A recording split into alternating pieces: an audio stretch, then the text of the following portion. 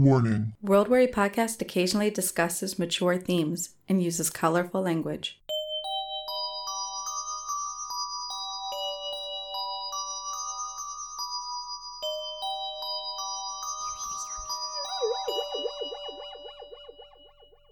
Welcome to my laboratory, a place of sanctuary for the learned. Thanks. Do you know how many credits I'm going to receive for this part-time lab work? Worry not about these trifling matters, young intern. Science is all that matters within these confines. It's just that I was told that if I did 60 hours of lab work, it counted as a credit for the course, and I was hoping to... Silence and listen, for even the beakers can tell you how to rate, review, and subscribe to World Weary Podcast. Welcome to World Weary Podcast, delving into places few others go, scouring the murky depths for weird stories to ease our weariness, hosted by two women who lost control years ago. I'm the American one, Cassiopeia Walker. And I'm the British one, Violet Starr. World Weary meter reading. Where are you at? Oh, like Frost Ghost. Frost Ghost? Yeah, Frost Ghost, like a icy What are you haunting? Ghost. A cold, barren wasteland of frozen ground. When you said Frost Ghost, I didn't even think of it in a house. I did think of a barren wasteland. Yeah. So you with just two words, you've said, Yeah, that's the vibe. It's because of this cold snap we've had, and obviously I'm working outside. I've just really got in touch with... Oh my gosh, you're with the frost outside and all snow. day? Trying to, mattock, solid frozen ground, Yeah, Frost Ghost. That's the vibe. Oh gosh, those tea breaks must be something else out there. Oh my god. I have been sat in my car at break time. I turn on the engine so I can get the heater, and my breaks are half an hour long. And obviously it takes basically 25 minutes for even a little bit of noticeable warmth to come out of the car heater. So I'm there with the heater fans on max, shivering in my car. And I've got a really good thermal flask. But there's only so much tea I can drink. Even it's decaffeinated tea. They would think you were in the Arctic or something. No, modern British archaeology folks. Yeah. Not even, they're not going to pay for a space heater.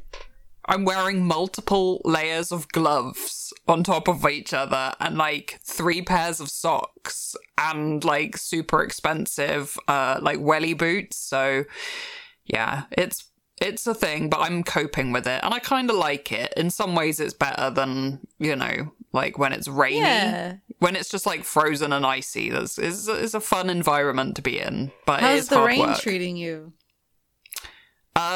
Rain... Well, I haven't had rain for a few weeks, Okay. really, because it's been so, icy. But I'm expecting... We'll check in tomorrow. I was going to say, I'm about to go and work in a week of, torrential downpour. All of the weather forecasts, 100% rain all day, every day. So I'm going to be, soaked through just in time for Christmas. All right. So, for me, things are going all right. I'm adjusting to my new job. I'm tentatively looking around. I'm a tentative... sea creature exploring the depths of this new arena.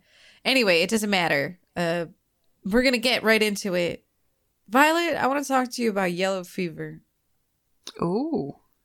What was the theme of today? Bad science? There we I think go. you wrote. Okay.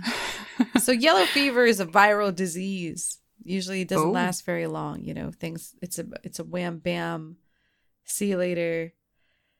In about 15% of people, this is all from Wikipedia, within a day of improving, the fever comes back. You get abdominal pains, your liver gets fucked up, and your eyes and skin start to go yellow. And then you can risk bleeding and kidney problems. And a lot of people fucking die. 12% of people who have symptoms get serious illness, jaundice. That's when the eyes go yellow, I think. bleeding shock, organ failure, and sometimes death. Among the 15% who developed a severe illness, the fatality rate is 20 to 60%. So it's pretty messed up. That's yellow fever. pretty high. And before we knew what we were doing with it was scary. You know, it seemed to come out of nowhere, you know. Starts out like common flu, you get a headache, fever, muscle, you start vomiting. But then you know, 15% of those people having those cold symptoms. How many things start with cold symptoms? It's so crazy. A lot. And then you never know what's coming next. It's like you start with cold symptoms. Anytime you get a fever, you should be worried. And then 15% of those, they start to have a severe form of the disease. They start getting these things. And up to half of those who develop this severe disease die. So it's pretty crazy. So around 1000 BC, so they reckon it developed or originated in Africa, passing back and forth between areas because of, you know, spoiler alert, mosquitoes and stuff. And they said the virus circulated in monkeys and mosquitoes in the rainforests of Africa. It probably infected people as well, but not in large populations because people lived in small villages at the time. So there would be an outbreak and maybe a village would go, but then, you know, after it passes through that village, they're so remote that everything's fine. So maybe it little would die bursts. with the village, you know. Exactly, you know, and it would sweep through. It'd be very tragic, and then that would be that for a while. But then, you know, the mosquitoes would find somebody else. You know, it's not like they're just like it's crazy amounts, but yeah, every so often, you know, they're transferring blood between, you know, all sorts, anything they can. So the 1600s, quote, the shipping industry and global commerce is expanding. Mosquitoes are actually getting hitching rides on barges and sailing vessels. The way this is written, it's like they're like, there's a mosquito in a suit. He's like, bon voyage, baby. I'll be back when I see you. And cracking like a mini champagne bottle on the side of the boat. But in reality, they're probably in like some scum water at the bottom of the ship, in larva, in the kegs and stuff. And of course, slaves infected with yellow fever were bitten by mosquitoes, which then would bite uninfected people all over. And that's how the virus supposedly gets, you know, really introduced to the Americas. But for a long time, people didn't know all this, Violet. And there were going to be some oopsie moments in the scientific journey of how and why. That's what I'm talking about today. Okay. So in the 1800s, this is all from a great, some great articles, which we'll link. So the NPR article about the timeline and history of yellow fever. So people thought it was transmitted by contact with infected patients. And so the way, if you think that's the case, the way you're going to handle it is different, right? You're going to do all the things we're doing right now for, you know, and you're not going to be able to come up with a strategy that works to contain the infection and spread. So thousands of people were dying every year in New Orleans. It was a major port for the slave trade and a city with a climate for hospitable for this type of mosquito from Africa. And so 26,000 people in New Orleans contracted yellow fever between 1839 and 1860. And this is when they would, and the side note, I mean, we've spoken about the yellow fever outbreak in New Orleans, haven't we? A long time ago, or at least I feel like you touched on it in a story. With communal graves and things like that, when they couldn't bury them in the ground because it's too swampy. So they had all these methods of combating that. So, but this was that time period. This is what was causing it. It was this yellow fever, and it was because it was so misunderstood. They didn't know how to deal with it. So it's in everybody's interest to stop this shit, right? So by the end of the 19th century, during the Spanish-American War, 1,000 soldiers or less died in battle, but it was more than 5,000 that just died of disease. And a lot of those were yellow fever, according to the U.S. Army Yellow Fever Commission. And then in the 1900s, again, this is from NPR.org, the Yellow Fever Commission was formed by the U.S. military in response to these wartime deaths. So basically, they're coming up with a way to figure out exactly what is causing this. Dr. William, I'm going to butcher this name, sorry, Gorgas, who had worked on mosquito eradication in Cuba, he convinced President Theodore Roosevelt to grant funding to help eradicate yellow fever in Panama. So he, along with 4,000 other workers in what he called his mosquito brigade, because ding, ding, ding, he thought it was mosquitoes. He noticed some patterns and he was like, So when the Panama Canal was being built, 85% of the canal workers had been hospitalized with malaria or yellow fever. And workers were so terrified that they just didn't even want to go there. At the first sign of yellow fever, people would flee. So, and tens of thousands of workers were dying. And so him and Dr. Finley suspected it was mosquito bites. So to prove it, 30 men, including Spanish immigrants, soldiers, 2 civilians, volunteered to be deliberately infected with mosquito bites. Ooh. All right. The commission started mosquito control programs after this experiment, using sanitation, fumigation with insecticides, and reduction in standing water areas where these mosquitoes breed. And then the number of yellow fever cases started to drop dramatically. So they figured it sort of out. But, you know, who's going to take them serious? No. But before all that fun stuff, so this guy calls the mosquito brigade, and they basically go after mosquito eggs. They're fumigating private homes. They're spraying any standing water with oil to stop breeding, and it cuts yellow fevers in half. And there were only 7 new cases after that. And the last victim died of yellow fever during the canal stuff in November 11, 1906. So they managed to eradicate it there. Wow, that's, good job. But before all that heroic work, there was a lot of people trying to figure it out on their own, Violet. Okay. What's wrong? Is it the tone of my voice? Yes. That's shifted slightly. Born and raised in Salem, New Jersey, our man Firth, he studied at the University of Pennsylvania 1801. So this is Stubbins Firth. His first experiment, a small-sized dog was confined in a room and fed upon bread soaked in black vomit.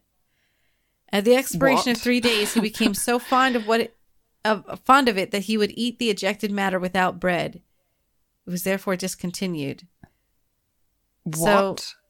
So just hold that one in the back of your mind. Don't worry about it. In 1793, an epidemic of yellow, this is from Science Horrors, fever hit the city of Philadelphia. 4,000 people in a town of 50,000 died during the course of the epidemic. And the panic was worsened by the fact that at the time, nobody really understood how yellow fever worked. They didn't really get it. They suggested the most popular theory at the time was that it was suggested that it was spread by bad air, by miasma. Physician Benjamin Rush also, that was their main theory, was that it was just bad air, breathing, right? Mm-hmm. But trainee Dr. Stubbins Firth was convinced that it was not contagious, and he wanted to prove it with his experiments.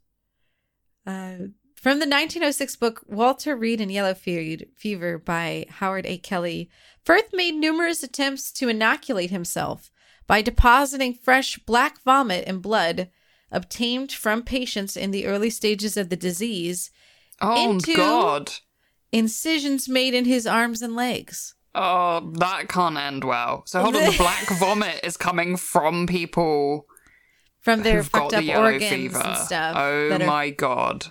Besides numerous other experiments, he inserted 4 drops of such serum into an incision in his leg. One must read this treatise in order to appreciate fully the determination of the investigator who administered black vomit to animals, injected it into his own circulation, and deposited it in his own tissues. He inhaled the fumes of 6 ounces of this material, which he heated over a sand bath in a small room. The residue he made into pills and swallowed. Failing in this, was he a single man by any chance? I don't think I could deal with this. Failing I couldn't in this, be Mrs. Black Vomit inhaler. He further tried to inoculate himself with blood serum, saliva, perspiration, bile, and urine, and finally concluded that yellow fever was neither infectious nor contagious, which is the truth. He proved it with all those. Well, great job, but like still. Great job, but I took half an ounce of the black vomit immediately after it was ejected from a patient. And diluting it with 1.5 ounces of water, swallowed it. No, the taste was very slightly acid, as I felt no mental anxiety or uneasiness. I could attend particularly to my sensations. It neither produced. Yeah. What's wrong? I'm reading you a scientific statement. Fresh from the patient, like warm, like I don't know which is worse, like old stale sick that's like started to like dry up a bit, or like fresh warm straight from the body vomit. Like there's neither choice is okay. Usually you like your things fresh, but I feel like maybe some stale old sick that's been hanging around for a bit in a bucket. Oh, God, Violet. It neither produced nausea or pain. My pulse, which was beating 76 in a minute, moderately strong and full, was not altered in either force or frequency. In fine, no more effect was produced than if I had taken water alone. So he's a badass. He is a badass. Yellow fever is transmitted via mosquitoes, of course, and it's not directly contagious person to person. You can't get it from bad air. You can't get it from all those things. You can't get it from cutting and inserting it. You can't get it from all those things he tried. His belief that the fever arose from the stress of the summer months, however, was wrong. So he was like, so it's stress. And it would not be until 1881, of course, that the scientist Carlos Finlay that we spoke of correctly guessed the mosquito connection and set out to do all those amazing things to cure it. Yeah. And I guess he was just like, thinking along the right lines of, I guess, like the mosquito process of population elimination increases in the summer, right? So like maybe he was seeing more people getting it in the summer, but then to jump to stress in the summer rather than looking at like what other things are like increasing in the summer. Like, are there more bugs around? He was a few steps away. All right, well, that's my story. I mean, intriguing. I think we love a world-weary story about someone ingesting and injecting people's black vomit into their body. I do what I can. Yeah. Okay, so my bad science-themed story is like a bit more modern.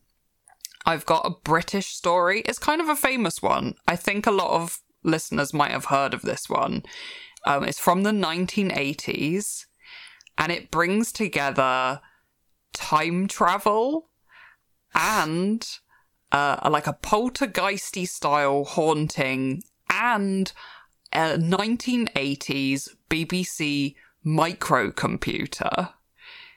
Okay. So this is the story, or the case even, of the Dodleston messages. I love the fact that it's Dodleston messages. It couldn't have a more stupid British name. The Dodleston messages. It really sounds like a place that a Wizard Fuzzbury is from. Yes. Dodleston. He's got a cousin there that he visits. For sure.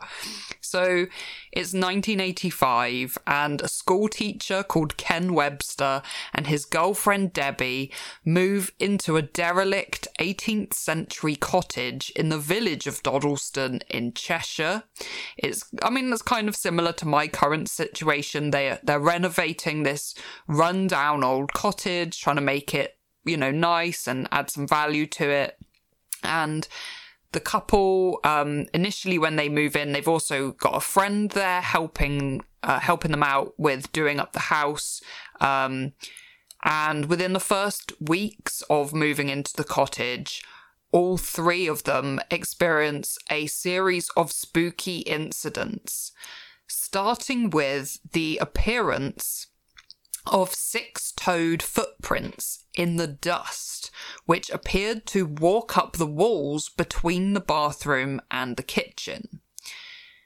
Assuming this was like a weird prank that was maybe left by the previous owners, maybe some kids that had lived in the house, and that, these guys just hadn't noticed it until then. So Nick, the friend, paints over the footprints, of course, only for them to reappear the next day on top of the new fresh paint. The footprints reappear. So a little bit weird. They see strange shadows in the house. They feel cold gusts of wind when all the doors and windows are shut. They can't shake the feeling of a kind of presence or invisible entity watching them in their new home. And they also discover kind of poltergeisty things like tins of cat food that had been moved around the house and stacked in little pyramids, just standard, classic, ghosty, haunting stuff, So Nick witnesses some of that, and then he leaves Ken and Debbie to it. It's when Ken borrows a BBC microcomputer from the school that he worked at that the ghost story takes an unexpected twist. So the BBC microcomputer was quite a bit before my time. I feel this is something that Morgan may remember. He probably, I know he had a computer back in the day. He'll have something to say about a microcomputer, I reckon. So these BBC microcomputers were developed in the early 80s, and they were produced by the BBC, the British Broadcasting Corp, and Acorn Computers for this thing called the BBC Computer Literacy Project, which was this push in the 80s to teach people, especially school children and students, to use computers. They wanted the population of the UK to become, computer literate, and they wanted people to learn computer programming and children to kind of get trained up and interested in this at an early age. And so they developed this microcomputer that was rugged, it had very durable design, and it was maybe a little bit more affordable than other microcomputers that were available at the time, so that schools could obtain them, in some quantity. So Ken somehow manages to blag one of these microcomputers. He borrows it from the school that he works at, and he brings it back to his haunted cottage, and he sets it up. And suddenly, weird typed messages start appearing on the computer monitor. And Ken and Debbie swear that they are not writing these messages, and they cannot figure out how the messages are appearing. The computer isn't connected to any kind of network. There's no internet or anything like that. Classic Obviously, this setup. is certainly several years before the World Wide Web, all of that. Yeah, it's in a time when that just doesn't happen, because you'd have to program the computer. It wouldn't be AI. It would be like really made up responses that didn't make any sense, that would be so limited, like an old RPG or something. Yeah. So it was just, impossible, right?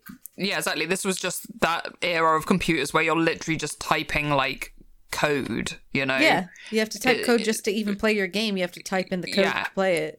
Really Get early. it right. exactly. Ancient computers, right?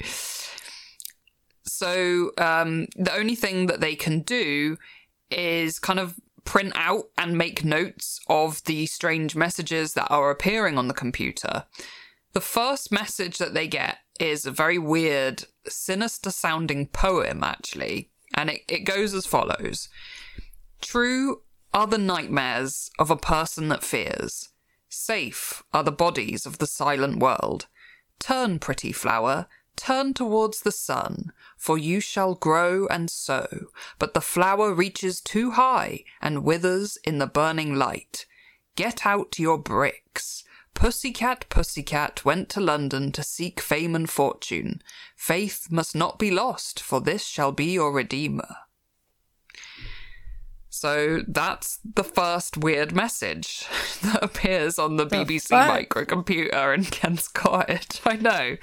Very odd, kind of like weird, slightly, slightly cryptic, like riddly, cryptic, sinister-ish poem. Only a few days after this first poem, more messages began to appear on the computer monitor. But now the messages are very much written in a kind of archaic, oldie-woldy English. And the writer of these messages seems to be observing Ken and Debbie, directly addressing them and accusing them of stealing his house in the messages. So one of the messages is, I write on behalf of many. What strange words you speak.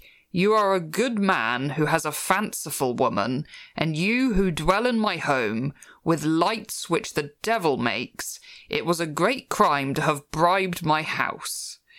And this message was followed by the initials LW. So, very...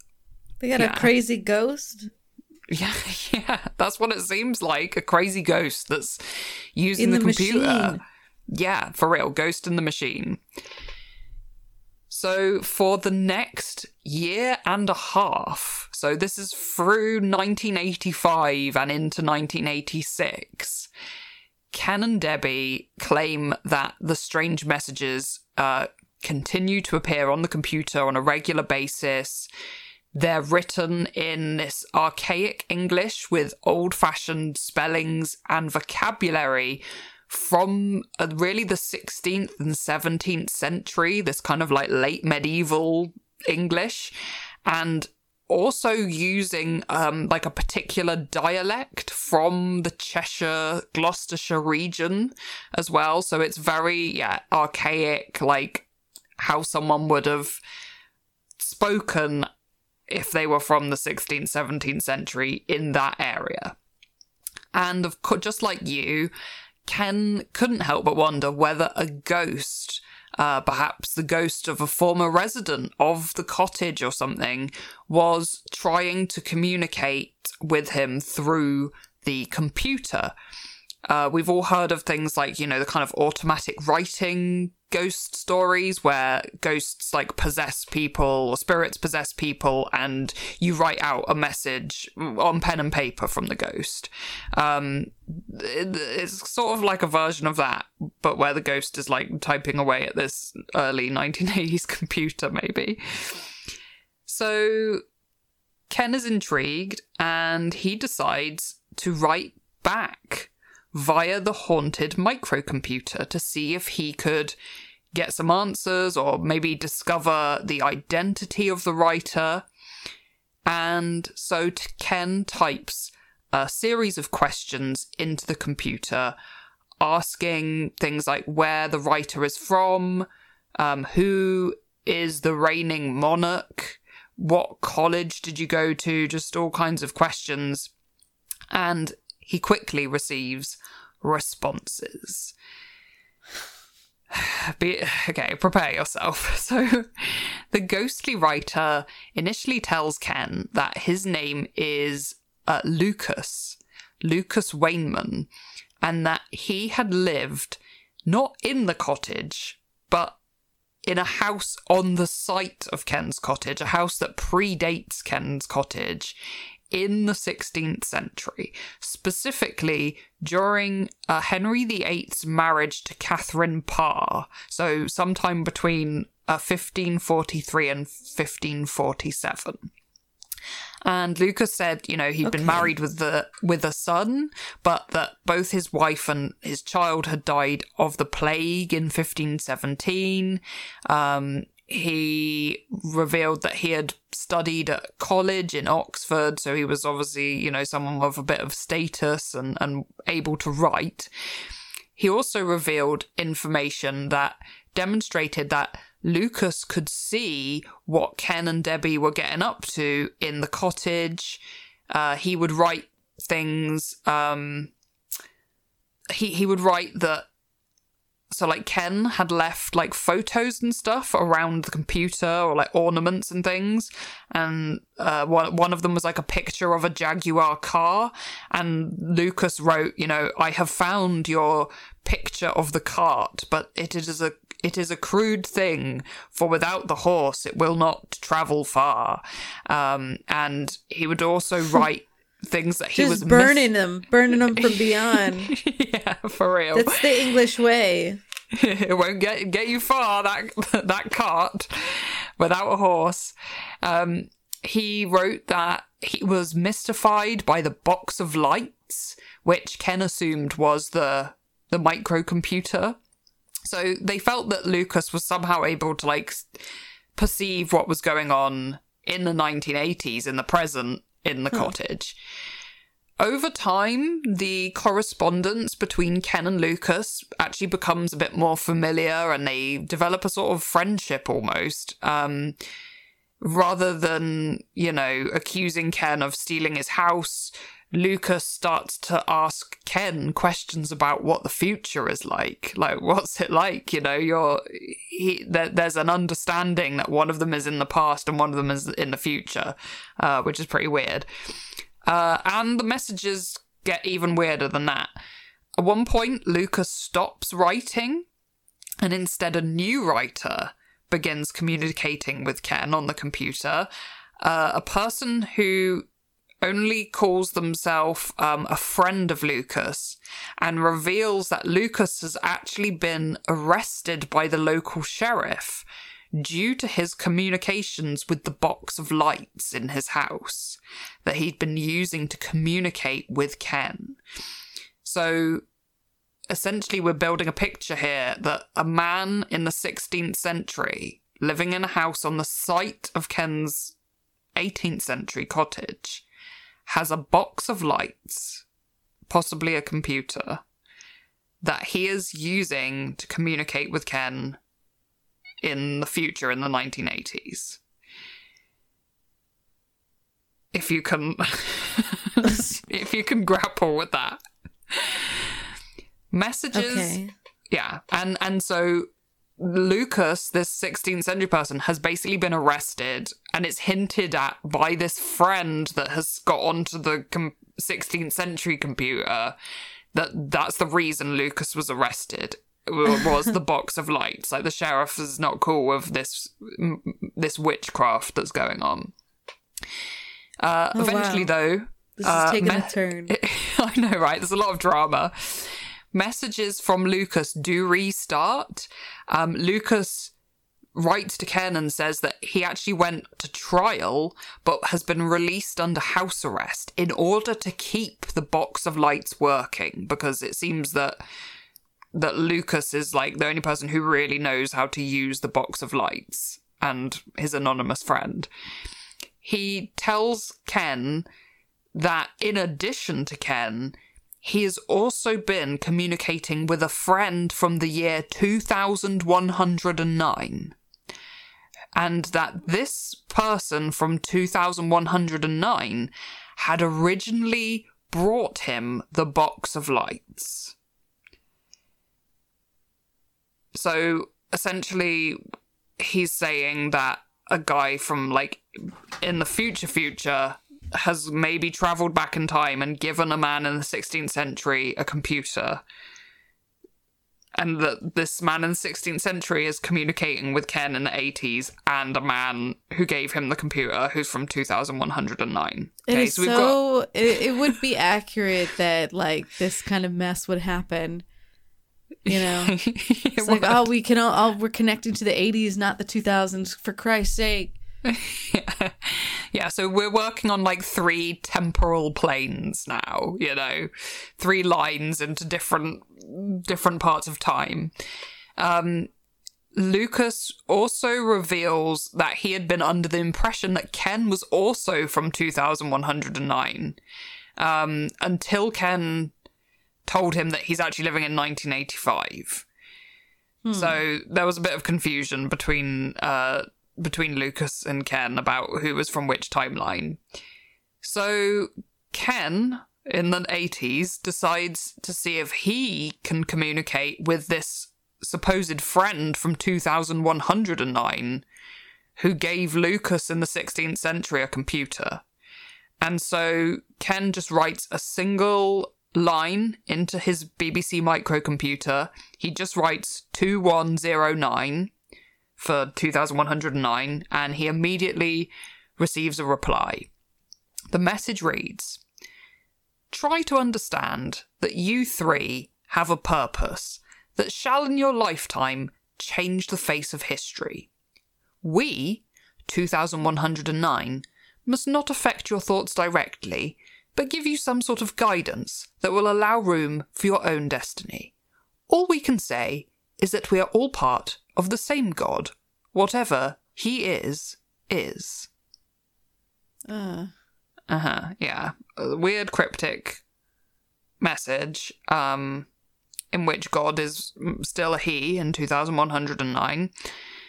The friend from 2109 would also go on to imply that both Ken and Lucas were part of an experiment that people in the year 2109 are conducting with time travel. Lucas then reveals that Lucas is actually a pseudonym. Lucas is the one from the 16th century, and that his real name is Thomas Harden. This revelation appears to anger 2109, who writes a message to Ken which says that he's kind of annoyed that Lucas has revealed his true identity because it messes up 2109's time travel experiment somehow. So Ken and Thomas, aka Lucas, then begin to suspect that the friend from 2109 is like tampering with their messages that they're sending to each other and like changing the messages or like deleting messages. And so they develop a system where Ken starts leaving out paper and charcoal in his cottage in the present, and that Lucas is somehow able to use this charcoal and paper in the 16th century to write handwritten messages to Ken. Eventually, communications from Thomas, aka Lucas, fizzle out towards the end of 1986. In his last messages to Ken, he says that he's being forced from his land, but that he would leave behind a book for his friends in the future to discover. Oh, God. Yeah. Ken and Debbie, don't forget about girlfriend Debbie, who's sort of been involved and witnessed to all of this, claims that the friend from 2109 also did leave a few more cryptic messages on the BBC Micro, including that Thomas's book would be discovered at some point in the future. So, after the messages with Thomas and the person from 2109 end, Ken and Debbie invite paranormal investigators to the cottage on at least 3 occasions, but they say that no further paranormal activity was witnessed. There was no sort of evidence for anything. And we don't really hear much more about Ken and Debbie until 89, when the story of the Dodleston messages gains both national and international attention, because Ken publishes a book about his experience titled The Vertical Plane, The Mystery of the Dodleston Messages, a bizarre record of communication through time. Yeah. I have my thoughts, okay, from quite early on about how I feel, what side of the skeptical fence I'm on with this story. And, you know, whilst plenty of people were very skeptical and believed that the messages are just a simple hoax devised by Ken, many readers of the book were intrigued by the concept of, you know, a ghost in the machine, a haunted computer, or even a computer being used as a conduit to communicate, not only with people several hundred years in the past, but also in the future, this sort of time travel computer. And some people have even wondered if this is an example of AI time traveling from the future and hacking into old computers in the past and giving people 16th century computers, perhaps. Even though, in my mind, this story is probably a hoax, it is like a great example of, you know, new technology clashing with the supernatural, which we all love.